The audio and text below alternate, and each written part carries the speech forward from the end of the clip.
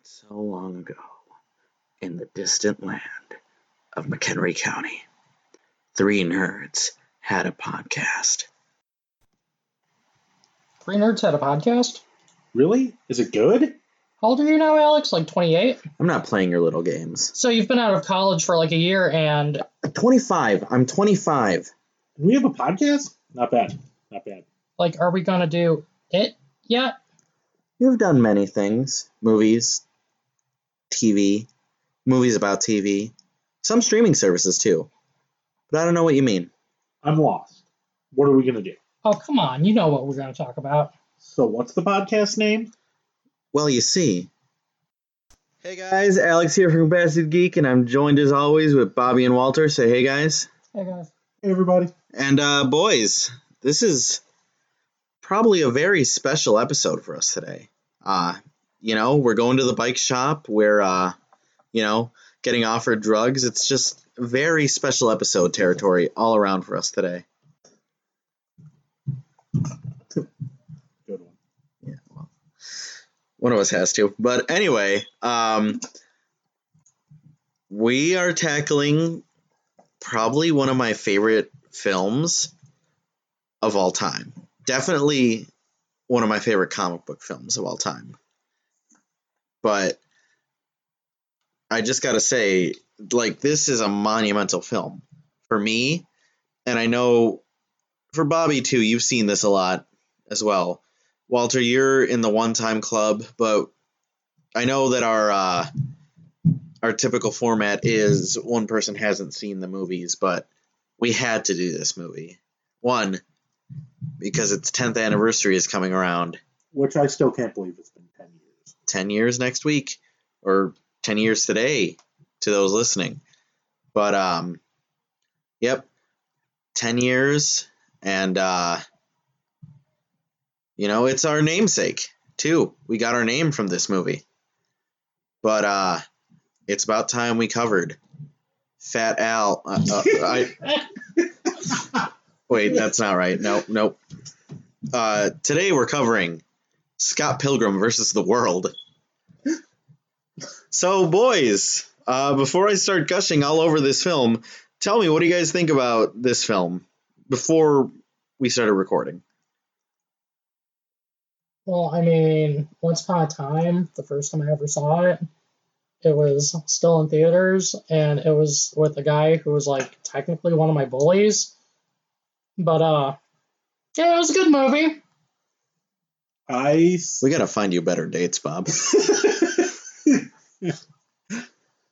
I actually saw it in the theater inside Mall of America. Really? Yeah. Damn, I've been wanting to go to Minneapolis for years. Yeah, Mall of America's great. But yeah, I was on vacation there visiting a buddy of mine, who I've unfortunately lost contact with over the years.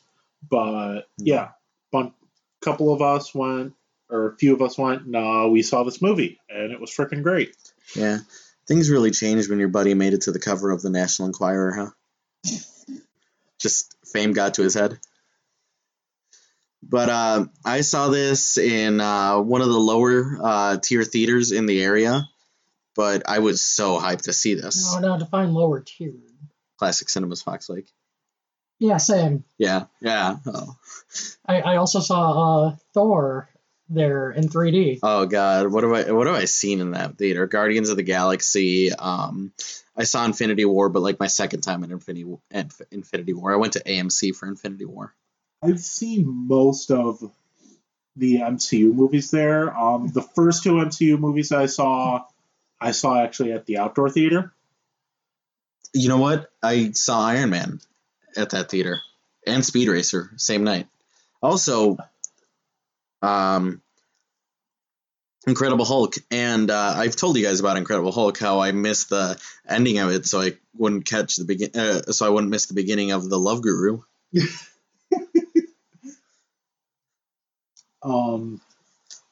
But I don't remember what was with Hulk.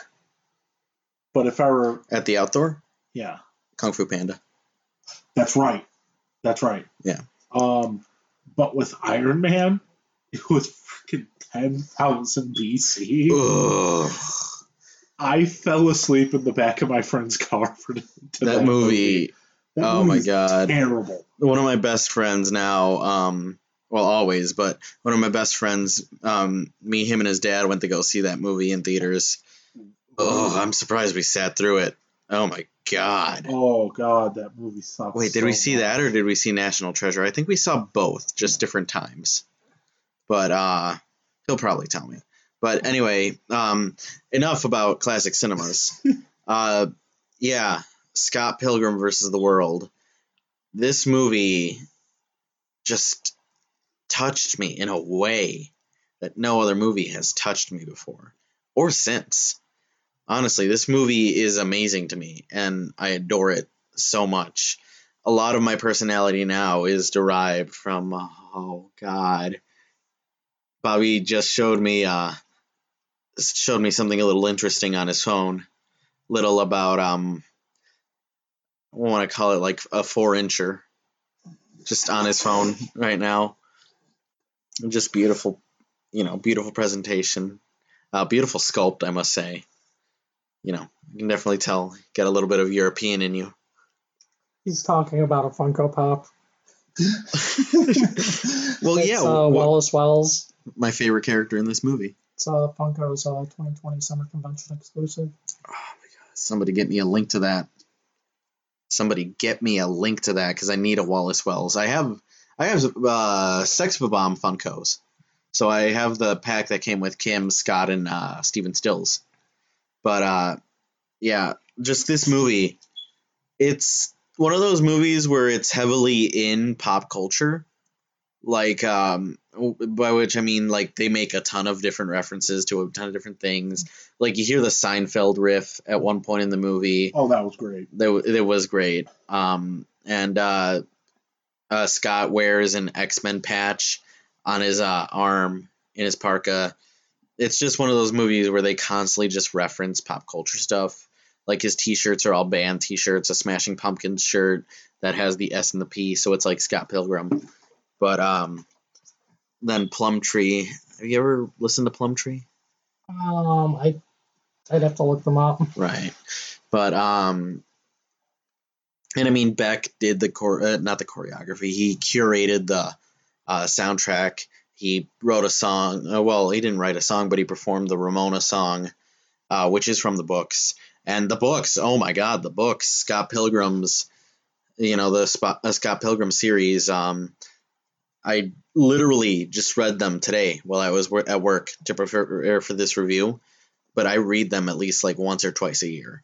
But yeah, I read the entirety of the series, so we'll definitely bring up a lot from the books because I know you guys haven't read the books very much, if at all. So if you have any questions, just let me know about that. We can definitely put in some of the stuff from the books because I will tell you that the books, the further along the books go, the further they derive from the further they differ from the screenplay.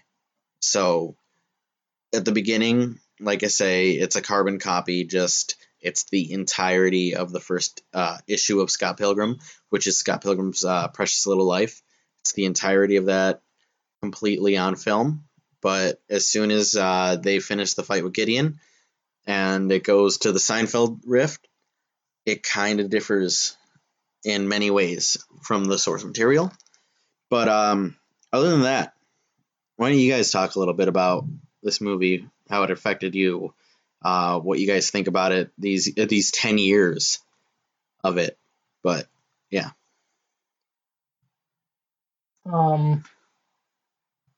So yeah, to this day I still simp for Aubrey Plaza. That's fair. That is fair. Aubrey Plaza. I will forever simp for Anna Kendrick. She keeps telling you to stop calling her. Yeah, Stop sliding into her DMs. Fucking snow. I have no idea how we're going to stop you, but you just need to leave her alone, man. She's gonna call some people, But one day she'll respond to me. When he says some people, he means animal control. There's a Yeti in my yard. He's staring at me. But this movie has some well-known names now, but some of them were considered up-and-comers back in the day, or some of them were in their prime. with Michael Cera. You guys remember when Michael Cera was such a big shit? Oh yeah. Super bad. Juno. Kick-Ass? Nick and Nora's Infinite Playlist. What was the one that just was so bad that like he couldn't come back after that? Youth in Revolt? Wasn't that like the last one of his Michael Cera films? I don't remember. I mean, really, I can't think of anything Michael Cera related aside from Arrested Development. And We literally just named. One of my favorite Michael Cera performances Uh-huh. was when he played an exaggerated version of himself. And this is the This end. is the end. I hear that was really funny. Oh my god! Like, I don't want to give it away because if we ever like do it for the show or anything, I don't think we're gonna do it. Doesn't he get like a pole up his ass or something? yes, he gets impaled and then he just like goes on a rant about being impaled. speaking of movies featuring Michael Cera, he was in Sausage Party. Yeah, he was. He was the little nubbin sausage.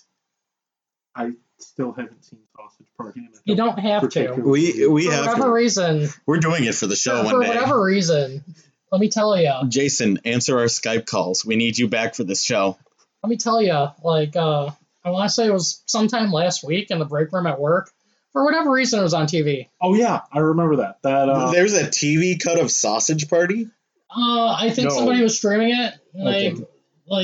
We've had Hell's Kitchen Uncensored playing on the break room TV. Because of you? No, not me. Surprisingly. Okay. I don't know One of our associates put on KBS America that as was a a joke. trip. What's KBS America? Korean Broadcasting System, Oh, no. because it's like a Roku TV. So I think. Oh, okay, so you can cast onto it. Yeah. But That's valuable anyway, information for later. Alex, let's make a deal here on the podcast. What? We can do Sausage Party for the podcast, Uh-huh. only if we can also do This Is the End. I don't think we should have this conversation during the show because this will be another situation where we say we're going to do something but we never do it because Fat Albert still needs to be made. We still got to do that Fat Albert movie, guys. But, yeah, so why don't we get into it? So, like I said earlier, the beginning of the movie is just taken from the page of Scott Pilgrim's Precious Little Life, which is the first chapter. And, I mean, that makes sense because the film rights to the film were bought almost immediately after the release and subsequent success of Scott Pilgrim's Precious Little Life in 2004. And it took 6 years to make it? Well, like I said, the issues didn't, the remaining chapters didn't come out to they finished in 2010. That's right. That was just the first one that came out in 2004, but the rights to the Scott Pilgrim movie. And that's part of the reason why this is one of the most accurate comic book movie adaptations out there, because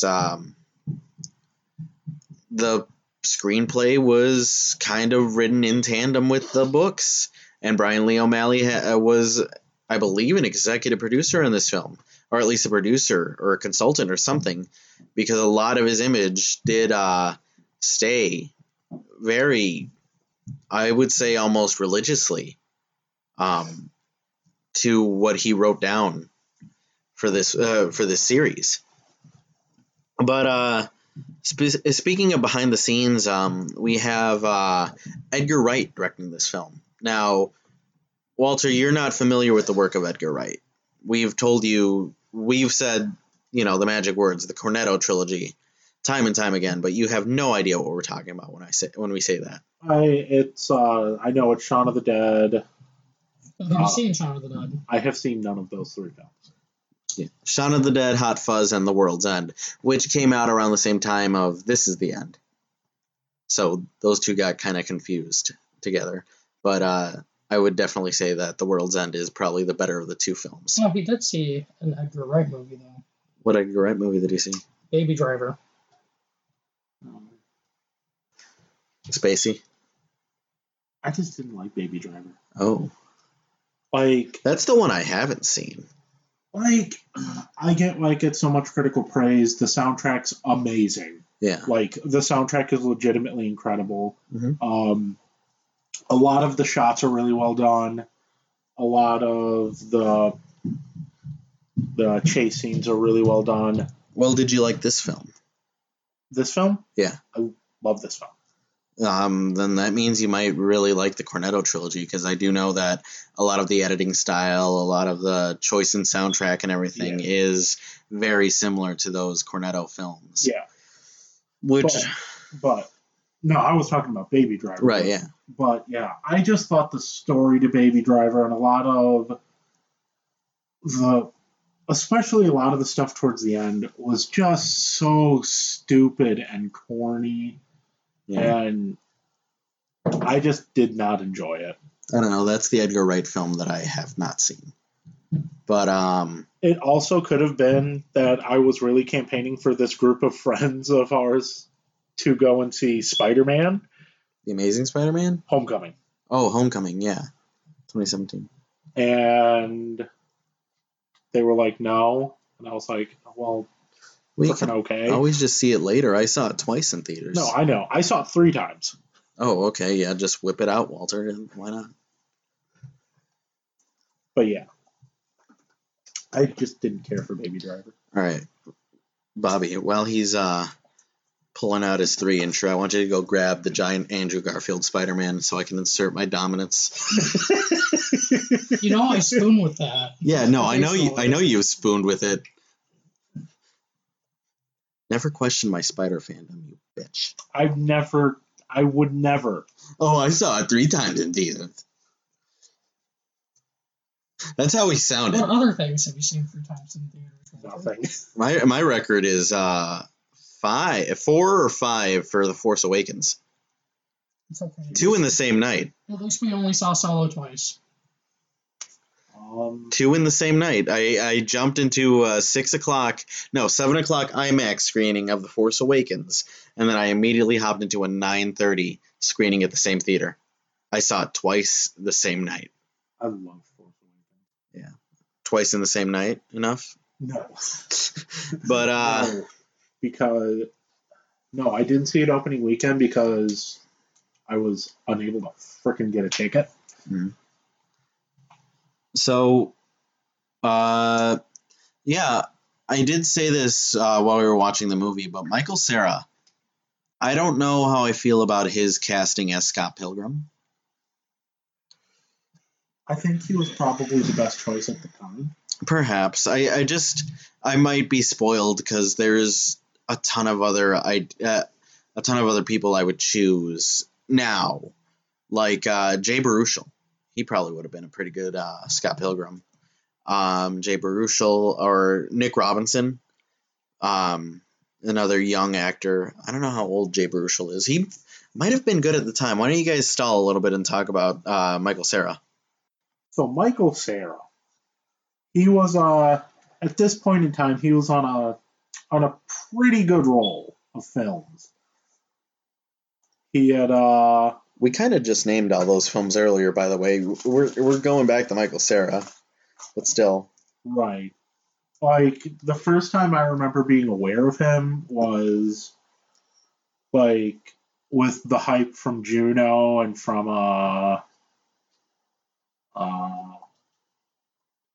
wow, we literally mentioned the movie, the one with McLovin. Superbad. Yeah. Yeah, those 2 films, I remember the hype for him was so huge after those.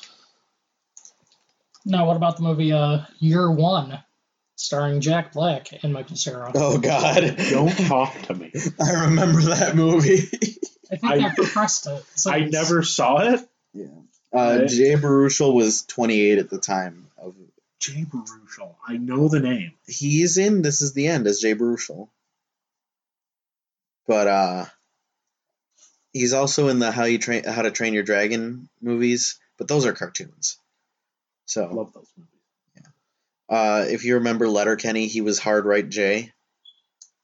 Yeah, I know. Oh, that guy. Yeah. This is a great episode, by the way. Yeah, Jay Baruchel probably would have been a good pick for Scott Pilgrim. He could have been. Yeah. But I don't know. There's a lot of actors these days I could pick for a good Scott Pilgrim. But I just feel like Michael Cera doesn't really have the look that Scott does. It might be just, I don't know how to describe it. Like, his hair is just too curly, I guess. I don't want to say Jufro, but I'm kind of saying Jufro a little bit. I mean, let me just see how accurate that statement is, though.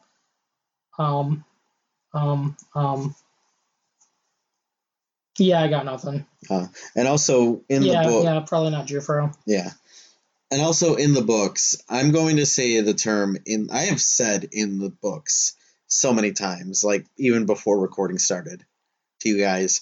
But in the books, Scott doesn't have that. Michael Cera has kind of how do you describe it? It's just a neuroticism to him. He's like almost like a young Woody Allen, you know what I mean? He's got the quirky charm. He has that quirky charm, but the thing is that that's not what Scott has. Scott is definitely a slacker, kind of, just going with the motions kind of guy. Like, even I would say, like, this would be just off the top of my head casting, and it probably wouldn't be as good as Michael Cera, but Tom Holland. Tom Holland. I mean, I could see it. Yeah, he would have been an okay Scott Pilgrim. But he would have been super young at the time. I mean, if they were I'm saying if they did it now. Right. Which I actually have an idea for a Scott Pilgrim reboot, which I would like to share at the end of the episode. I mean, there's apparently, as of an article I saw scrolling through Reddit, as of 40 days ago, I guess there are talks for a Scott Pilgrim animated series. So, are you sure you didn't? Was it on the Scott Pilgrim subreddit? I don't know. Hold on, that might be my Reddit post that I posted years ago. It was 40 days. Oh, okay. I was gonna 40 say days ago. because on the Scott Pilgrim subreddit, if you look up my username AROAD, you can pull up my Scott Pilgrim versus the miniseries, which is my concept for a Netflix series, which we can talk about at the end of the episode. Amongst other things that I might have posted on Reddit. Oh God, you don't want to see my Reddit history, boys. No. But so I feel like Scott Pilgrim in the movie Scott Pilgrim versus the World, Michael Cera is definitely the most miscast, but I feel like everybody else is just kind of perfect in the roles. There might be one or two, like Brendan Routh. I don't think he made a really good Todd Ingram, but that whole scene, that whole just, it is kind of like a scene, but that whole part with Envy and Todd, which is supposed to be book number 3, Scott Pilgrim and the Infinite Sadness, is I don't know, because Scott Pilgrim and the Infinite Sadness is I believe it's the highest received, critically praised book in the series, and it's definitely my favorite book in the series. Just I don't know, it's a really nice character piece. Between all these characters, you definitely get the most backstory for Scott and Envy in that book, and Envy does kind of get redeemed. That's my biggest thing. That my biggest irk with this movie is that most of the characters that I wanted to appear didn't appear in this movie, and most of the characters that did appear in this movie kind of had nothing to do if they weren't Scott or Ramona. Right. That's a really good point. A lot of them did seem like, unless they were with Scott or Ramona, they didn't really have any sort of character motivation. Like the other members of the Sex Bombs really only appeared outside of the concert parts to further character building for Scott. Right. And I mean, like, they have their separate, like, not chapters, but there are separate scenes where we don't see Scott or Ramona. Like, Ramona doesn't even appear until halfway through Scott Pilgrim's Finest Hour, which is the 6th book in the series, which is basically the whole Chaos Theater part in the movie. But definitely Wallace. I did say this before, but Wallace Wells, in the books, he is more of kind of like Scott's coach, as in he helps him with training, he helps him research the different evil X's that he's going to fight, and he's definitely there more for moral support, whereas in this movie, Kieran Culkin, he does an amazing job as Wallace Wells. I mean, probably better than anybody. And he's also a Culkin. He is a Culkin. We said one of the younger Culkins, right? Younger than Macaulay? Or older than Macaulay? Younger. Younger. Younger than Macaulay? All right. But, in this movie, he's kind of a real dick.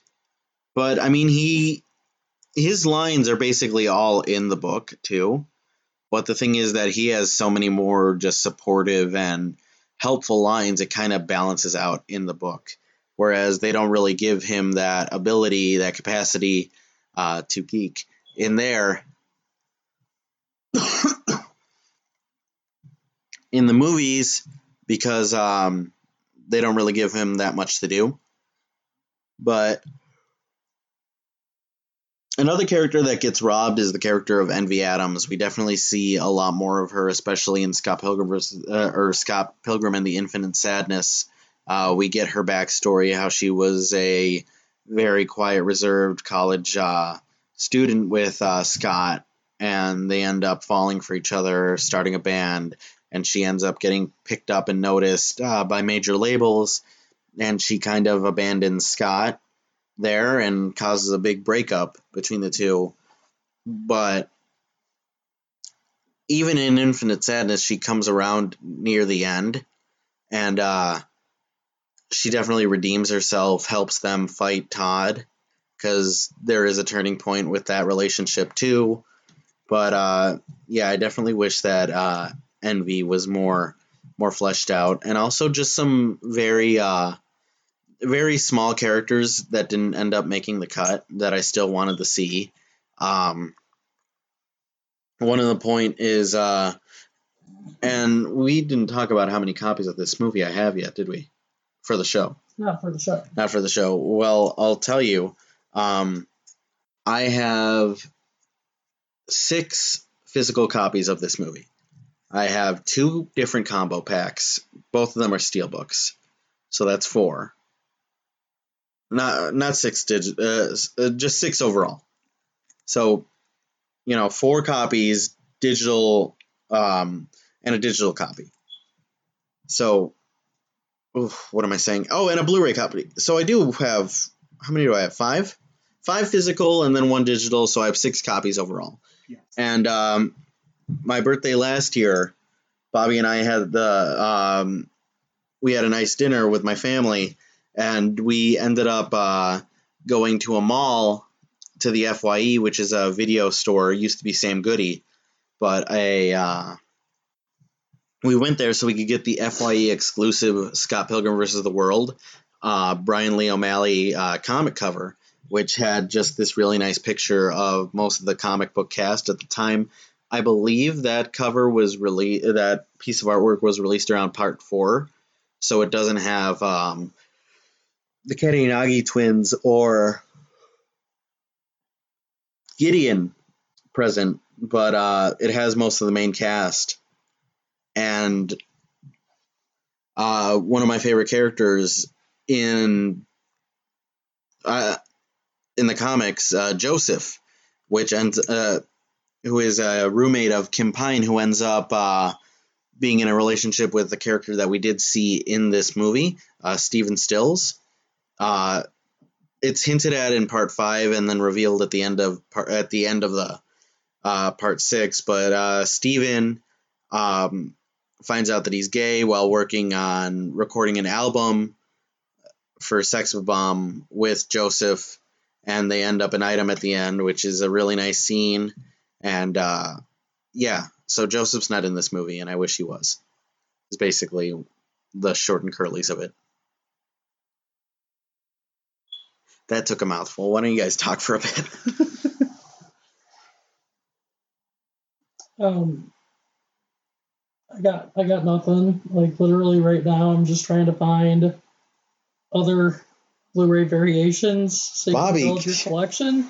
I'm good. Bobby, come on, I'm good. Just talk about this movie. Oh, geez, where can we move up? I just talked about how there were characters that didn't appear in the movie that should have appeared because they were in the book.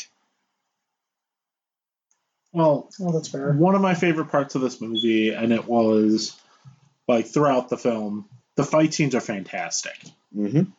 I forgot who went on record to say it. I think it was Edgar Wright, but he wanted to stylize this like a musical. He, in fact, coined the term fightsicle. So instead of when there is it's supposed to be a musical number, there's a fight scene. So a fightsicle. Yeah, and I just thought the choreographing and everything on the fight scenes was so well done. There was a lot of unique parts, like the part where the guy's grinding down the rail and ends up going so fast that he explodes. That's completely comic accurate. That's so funny. Yeah. Which that is the second book in the series, which is Scott Pilgrim versus the World, which is what this movie is named after, the second book in the series. Huh.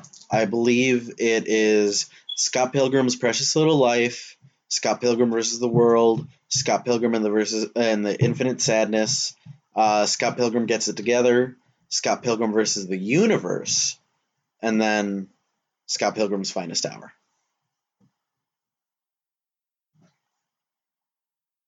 And there's also a free comic book day issue of Scott Pilgrim, which isn't shown in the movie at all, but one of the fight scenes, which we'll talk about it, one of the fight scenes is definitely inspired from that.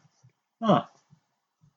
But why don't we, I guess the best way to go off this movie is to talk about the different scenes with the different evil X's.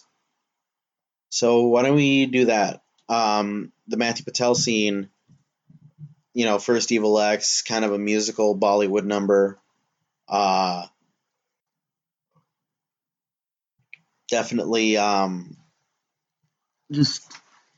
there's definitely a little bit of variation from how it was in the book, which, I mean, with all adaptations of a book, give or take, but it's essentially the same thing word for word. It's just that some characters are helping out Scott in the book, and it's just Scott in the movie. Yeah, I liked that scene. It was fun. It was a good introduction to the whole concept of the Evil X's. As much as Scott didn't get it. As much as he didn't get it, like... Oh, yeah. Well, that's why you don't skim an email. Exactly. Honestly. But, I don't know. This... And between, like I said, after this fight and the next morning is Scott Pilgrim versus the Animation, which, like I said, is the opening to book 2. Right. What did you guys think of that little number? Do you think they should have made it a live action scene, or do you think that's probably the... Yeah, I think they should have. I think it's important to character building. It's important to showing the background of why there's the tension within the band, why, just how they got to where they were. And it kind of makes Scott's arc even that much more redeeming. Me personally, I think it was fine just as an animated short. Right. Like, produced by Titmouse Animation. It would have been weird to put it into the movie as a live action thing, especially where it takes place canonically. as far as the comics go. Yeah. Like, yeah, it could have been something to like put toward the beginning of the movie, sure, but at the same time, We were already like 40 minutes into the movie. Right. Yeah.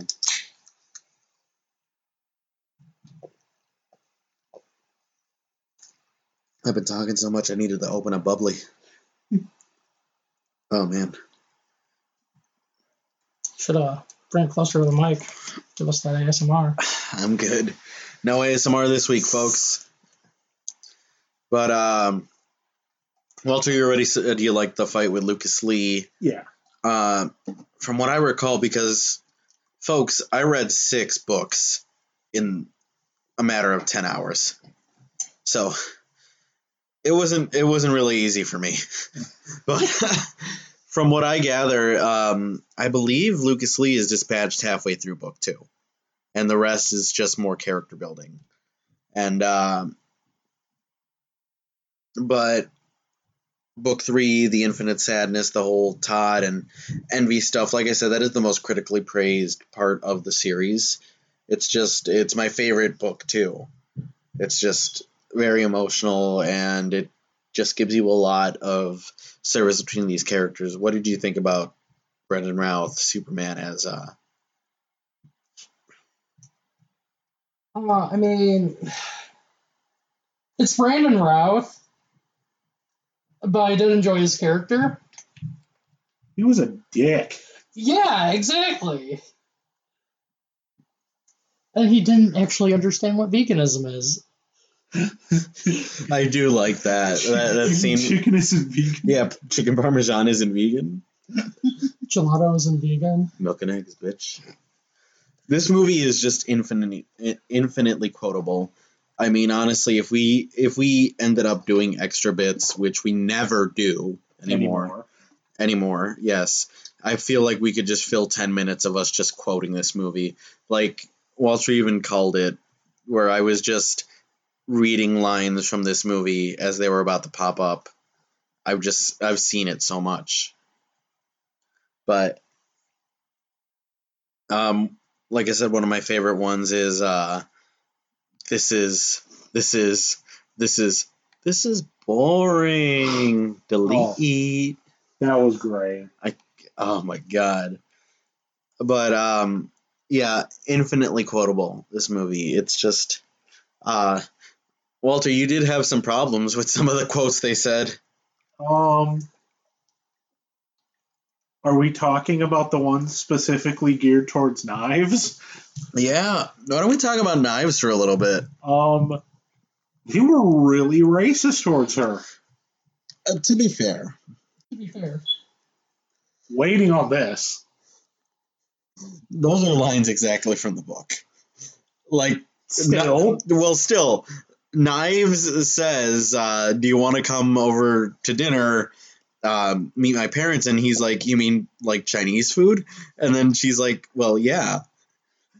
You know, and then the thing about, I don't think he says, like, I don't know if you're allowed to date outside of your race, but in book 4, we're introduced to Knives' dad, and he hunts down Scott for being white. Like, he attempts to hunt down Scott because he knows that because his daughter is dating a white boy. And then at the end, he, like, walks by. This is after Knives and Scott are broken up. But hold on 1 second. So he had more of a problem with the fact that Scott was white. Yeah. Than the fact that his 17-year-old daughter was dating a 23-year-old. Yeah.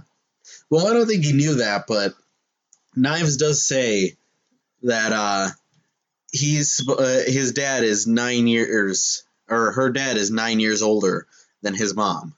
So, I mean, it's not uncommon. I mean, not to get too personal, my mom was 16, my dad was 22, so it's not the best thing, but it happens. You know? After a certain point of time, it's not that creepy. No. You guys want to go It's to a fucking weird, but it's not that creepy. Speaking of which, you guys want to go to a pop punk concert? Yeah. Oh. Oh. You okay, Bob? I think we just personally offended Bobby. Yes. It's okay, Bobby. My fandom is problematic. Hey, our fandom? fandom is problematic.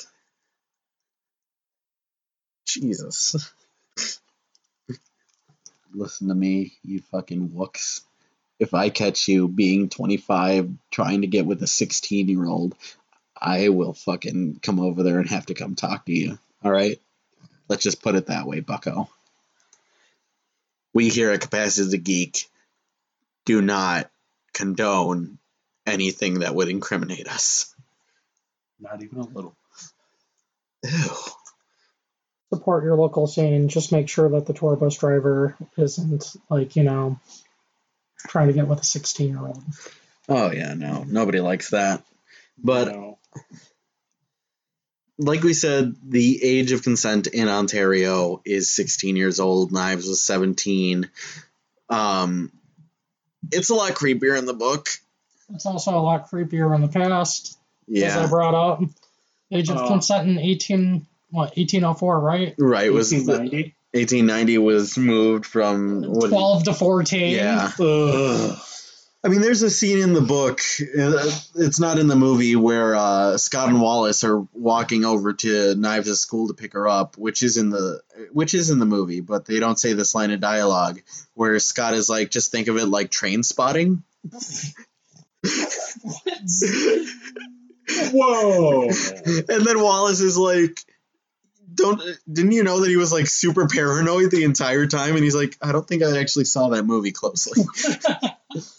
But yeah, I actually haven't seen that movie. But you're aware of it, right? Yeah. One thing I can give this movie is that it's a lot better to like Scott in this movie than it is to like him in the comics sometimes, because he's just not a very bright guy. I mean, he means well, but he's not a bright guy. And I guess one way you can kind of look at it is that he doesn't really do anything with Knives. He's more in it for companionship, and you can definitely tell, with her at least, that he's in it for companionship. He does say, which might not sound really good, but he does say that it's just easy. Easy as in it's not very difficult to date her. It's just whatever. You talk about boys, you talk about drama at high school after he's a college graduate. Okay. All right. Let's talk about let's talk about Kim.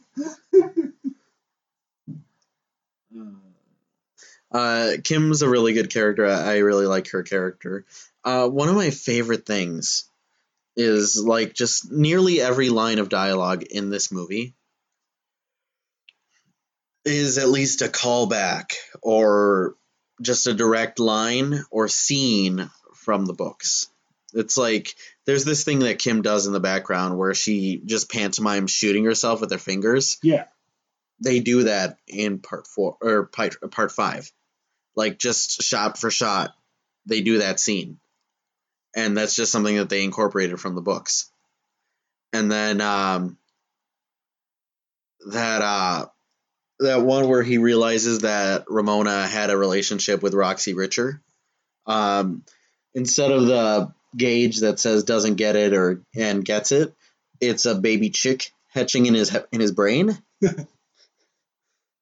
Scott's not that smart of a guy, but yeah, basically, I don't know how to describe it, but just this might be one of the most faithful adaptations to a comic book there is. Yeah, there have been other superhero movies that have been pretty faithful to origin stories and certain runs of comics. Right. I'd like to think, at least with the first Raimi film, it was pretty dead on about the origins and everything. Besides the organic webbing. Yes, besides that. But what I'm saying is that I'm not just saying it's accurate, but it's brought from page to screen, Oh, because it is yeah. just direct dialogue from these issues, from these books, just brought into the three-dimensional space. Yeah.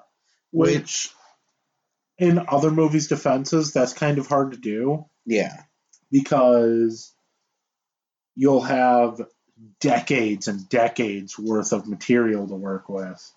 It definitely works better with the graphic novel. Yes. Which, there is a difference between comic books and graphic novels.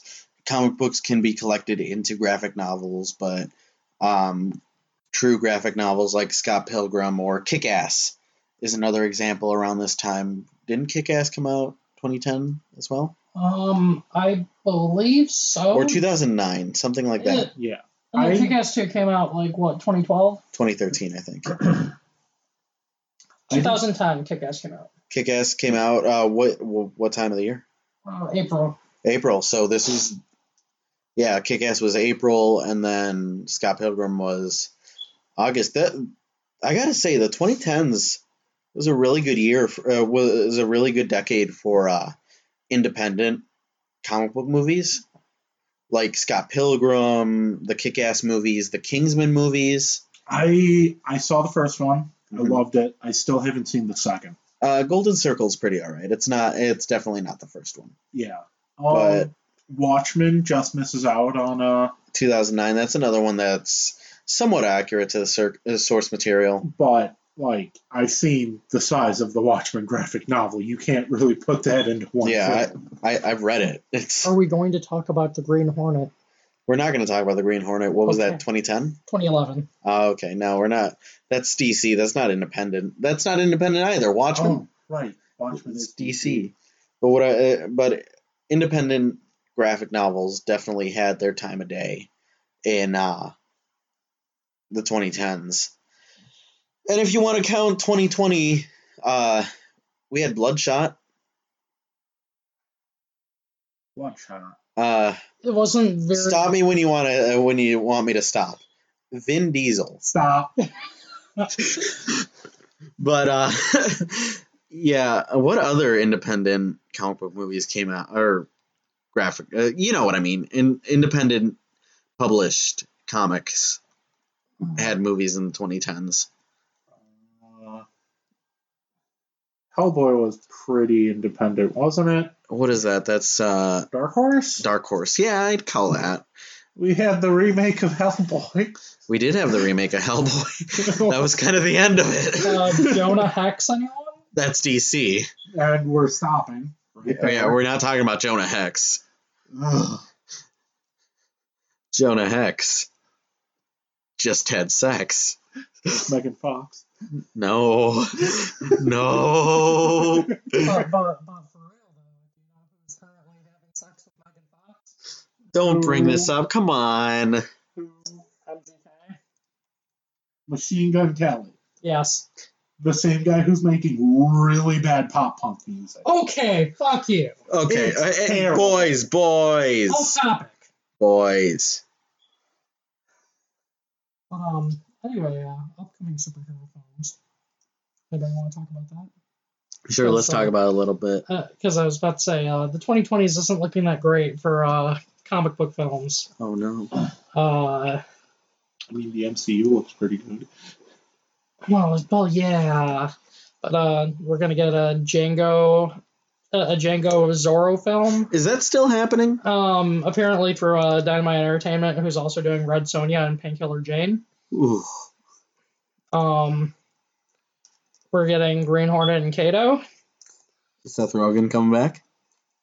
No, it's a reboot. Okay.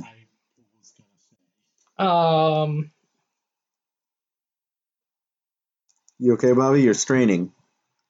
Oh, no. I'm really hoping that's animated. I don't think it's going to be animated, though. What? Alex, you're more hip with the times, and you got siblings who watch cartoons and whatnot, right? Uh-huh. You're aware of Miraculous. Ladybug? Is that getting a movie? It's getting a movie to be announced through Lionsgate. That's a little too old for my siblings, but I've heard of Miraculous Ladybug. going to Shadow Man. Shadow-Man. Valiant. I feel like there's one more independent publisher comic book movie that we're not talking about that came out in the 2010s. But speaking of independent publishers, Oni Press, and Brian Lee O'Malley, I know he did a cover art for the Avengers, for the Young Avengers. Once he did a 2013 cover art for it, for the issue number 1 of Young Avengers. But I know he mostly publishes his graphic novels through Oni Press. He has Lost at Sea, which is before Scott Pilgrim, then the Scott Pilgrim series, and then Seconds, which was also a really great read. If you ever get a chance to read Seconds, I recommend that one too. It has a lot of references to Scott Pilgrim, cameos from characters there too. It's easy to do cameos in a comic book, you just draw them. But what did you guys think of Roxy Richer? I think I found the one you're forgetting. What? Dread. That counts, yeah. Was that Dark Horse? I believe. Yeah, Dread was what, 2011, 2012? 2012. 2012. I really enjoyed Dread. Dread, I saw Dread. It's okay. It's, not my forte, but I could see it being pretty good. But, whew. But I lost my train of thought. What do you guys think of Roxy Richer? The girl. It's terrifying. Terrifying? But her weak point is actually pretty hilarious. Which is actually Envy's weak point in the comics. In The Infinite Sadness, her and Ramona get into a fight, and Scott has to explain to her to poke her in the back of the knee. But that's one of the major deviations. That fight is actually supposed to be Ramona and Envy. Yeah. And because the book series, takes place in about a year's time, whereas this movie definitely is rushed to Like weeks? Yeah, about a week. But you definitely get more of those character moments between Scott, Ramona, and all the other characters. You see their relationship build, you see their relationship have their strengths, their weaknesses, you see it fall, you see it get back together, and you see that with a lot of different characters. You see characters that are very pissed at Scott at times, and then they're okay, or they make up, or they hold that resentment towards each other. But which is why a lot of people say that this should have been an animated series or been a bit longer, because there's definitely a lot more ground you could cover in this series. But, one day I'd like to see it. All right, just to round it out, because we are almost at the hour mark, what did you guys think of the Cady and Naga twins?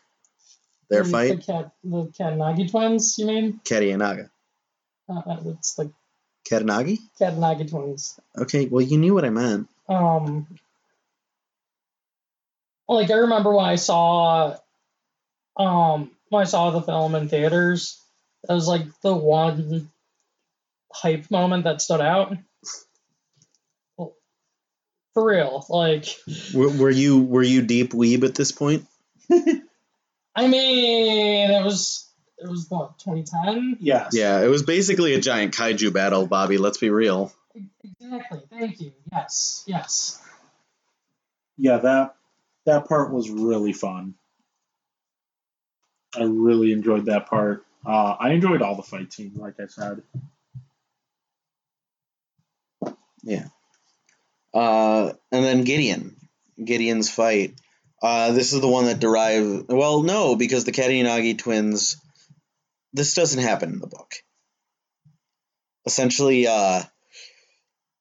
most of the book is spent with them dispatching robots to try and kill Scott. Mm-hmm. And at the end, they kidnap him and hold her hostage at a subway station, and Scott just beats them up, which he gets an achievement for defeating them simultaneously, which I believe is an achievement you can get in Scott Pilgrim versus the World the Game, which we can talk about a little bit in about 5 minutes, so we can round out the rest of this movie. But Gideon appears, takes Ramona from Scott. There's a period of mourning. There's a period of mourning, and Scott decides to go fight Gideon for Ramona's honor back. He ends up dying. He gets the extra life, and he ends up coming back, trying again. He fights for himself. One of the themes I really like in this movie is kind of the theme of you are your own worst enemy at times. And one of the themes in the book is that if you choose to run and hide from the things you did wrong, essentially the nega version of you're just doomed to repeat those mistakes. Oh, of course. So you just need to confront with what you've done, be ready to forgive yourself, but not expect anybody to forgive you, but just be ready to be better in the next. Basically, just don't be a dick. Yeah. You know? That's just a theme that people should take away every day. Don't be a dick. Wear a fucking mask, people. I just knocked over your water. I'm sorry. It's probably fine. No, there's a cap. Exactly. So it's probably fine. Yeah. So supplemental materials. Before we go into that, Collected Works. They released this. The original print was in black and white as a box set. Lovely box set. I wish it took care of it more. I'm missing some of the editions. A lot of them are ripped out. But I do have a new one, thanks to Tyler, the latest, the collected edition, which is the colored editions in 3 books, each big book containing 2 of the issues. And, but I know they each had hardcover a colored edition, which is a hardcovered of each version of the book, which is the digital copy that I have on my iPad. But also there was a very popular video game, which I'm sure we all kind of want to get back. I never played it, but I'm very aware of it. Bobby, don't you say you have it on your PS3? Yes. And we could all play it. Mm-hmm. We would just have to, all get PS3 controllers because I only have one functioning one. Why don't we go back to that place in Chicago, sell the Xbox, get PlayStation 3 controllers? We could do that. Or we could also check eBay. Check eBay. Get us some PlayStation 3 controllers. We can play Scott Pilgrim vs. the World, the game. I need to check eBay for some GameCube controllers. But I did hear that Ubisoft, for what? GameCube controllers. $30 right there. First party? No. You were there when I bought it. No. You could literally, too, alter, the GameCube controllers that they manufacture for the Switch are literally GameCube controllers. You have to plug them into a GameCube adapter. Oh. Hold on. I'll just find one of those. $20 right there. I don't want to take it from you. I'm offering it. I don't. You know why I had it.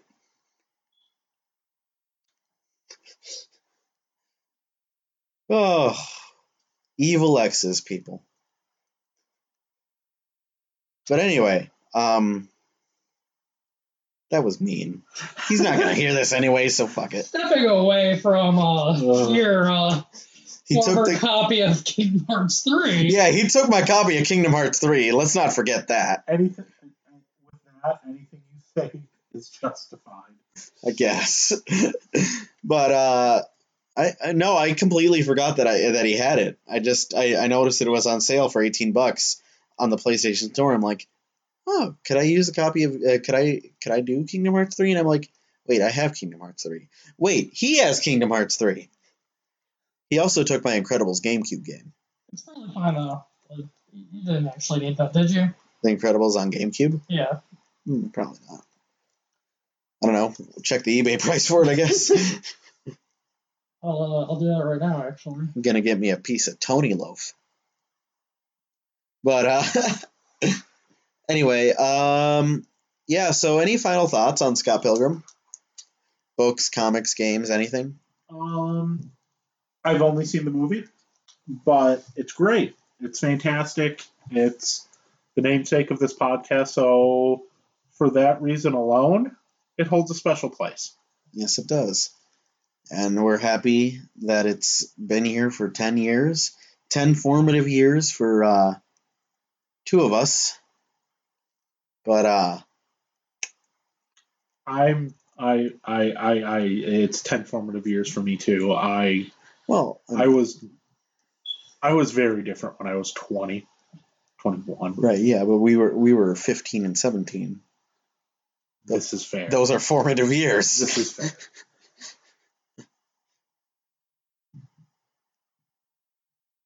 Those weren't formative years for you. Those were mortgage years for you. I'm sad because now... Fuck you. We're older now than he was 10 years ago. Embrace the old. Ugh. Like, if you ever find gray hair growing in your beard, don't pluck it out. Just keep it. We are all technically past mid-20. I know. You have a year. Yeah. Well, I am in my mid-20s, so. Well, I mean, you're nearly 25, so, welcome to your quarter-life crisis. Oh, I'm your crisis counselor. Have you seen the Hot Topic shipments that come in? I have 2 of the same hoodie in different colors. Again, welcome to your your quarter-life crisis. I am your crisis counselor, Robert. How can I help you today? Yeah, what vinyls should I get? Nevermind and Dookie. Are you just trying to fucking... Are you just trying to sell the ones you guys got at work so they get new ones? Yeah. Don't worry, I'll find you some indie trash, so you don't have to listen to Walter. Hey, Nevermind and Dookie are too fantastic. Indie trash, Walter. He's reaching his mid-20s. He needs indie trash. I thought that's what we consider Walter, indie trash. No, he's just regular trash. No, he's in the trash. Thanks to the geek bitches. So, yeah. Thank you guys for joining me. Thank you for having us. I'm giving you a thumbs up with my big toe. That's beautiful, Bobby. But until next time, boys. What a perfect asshole.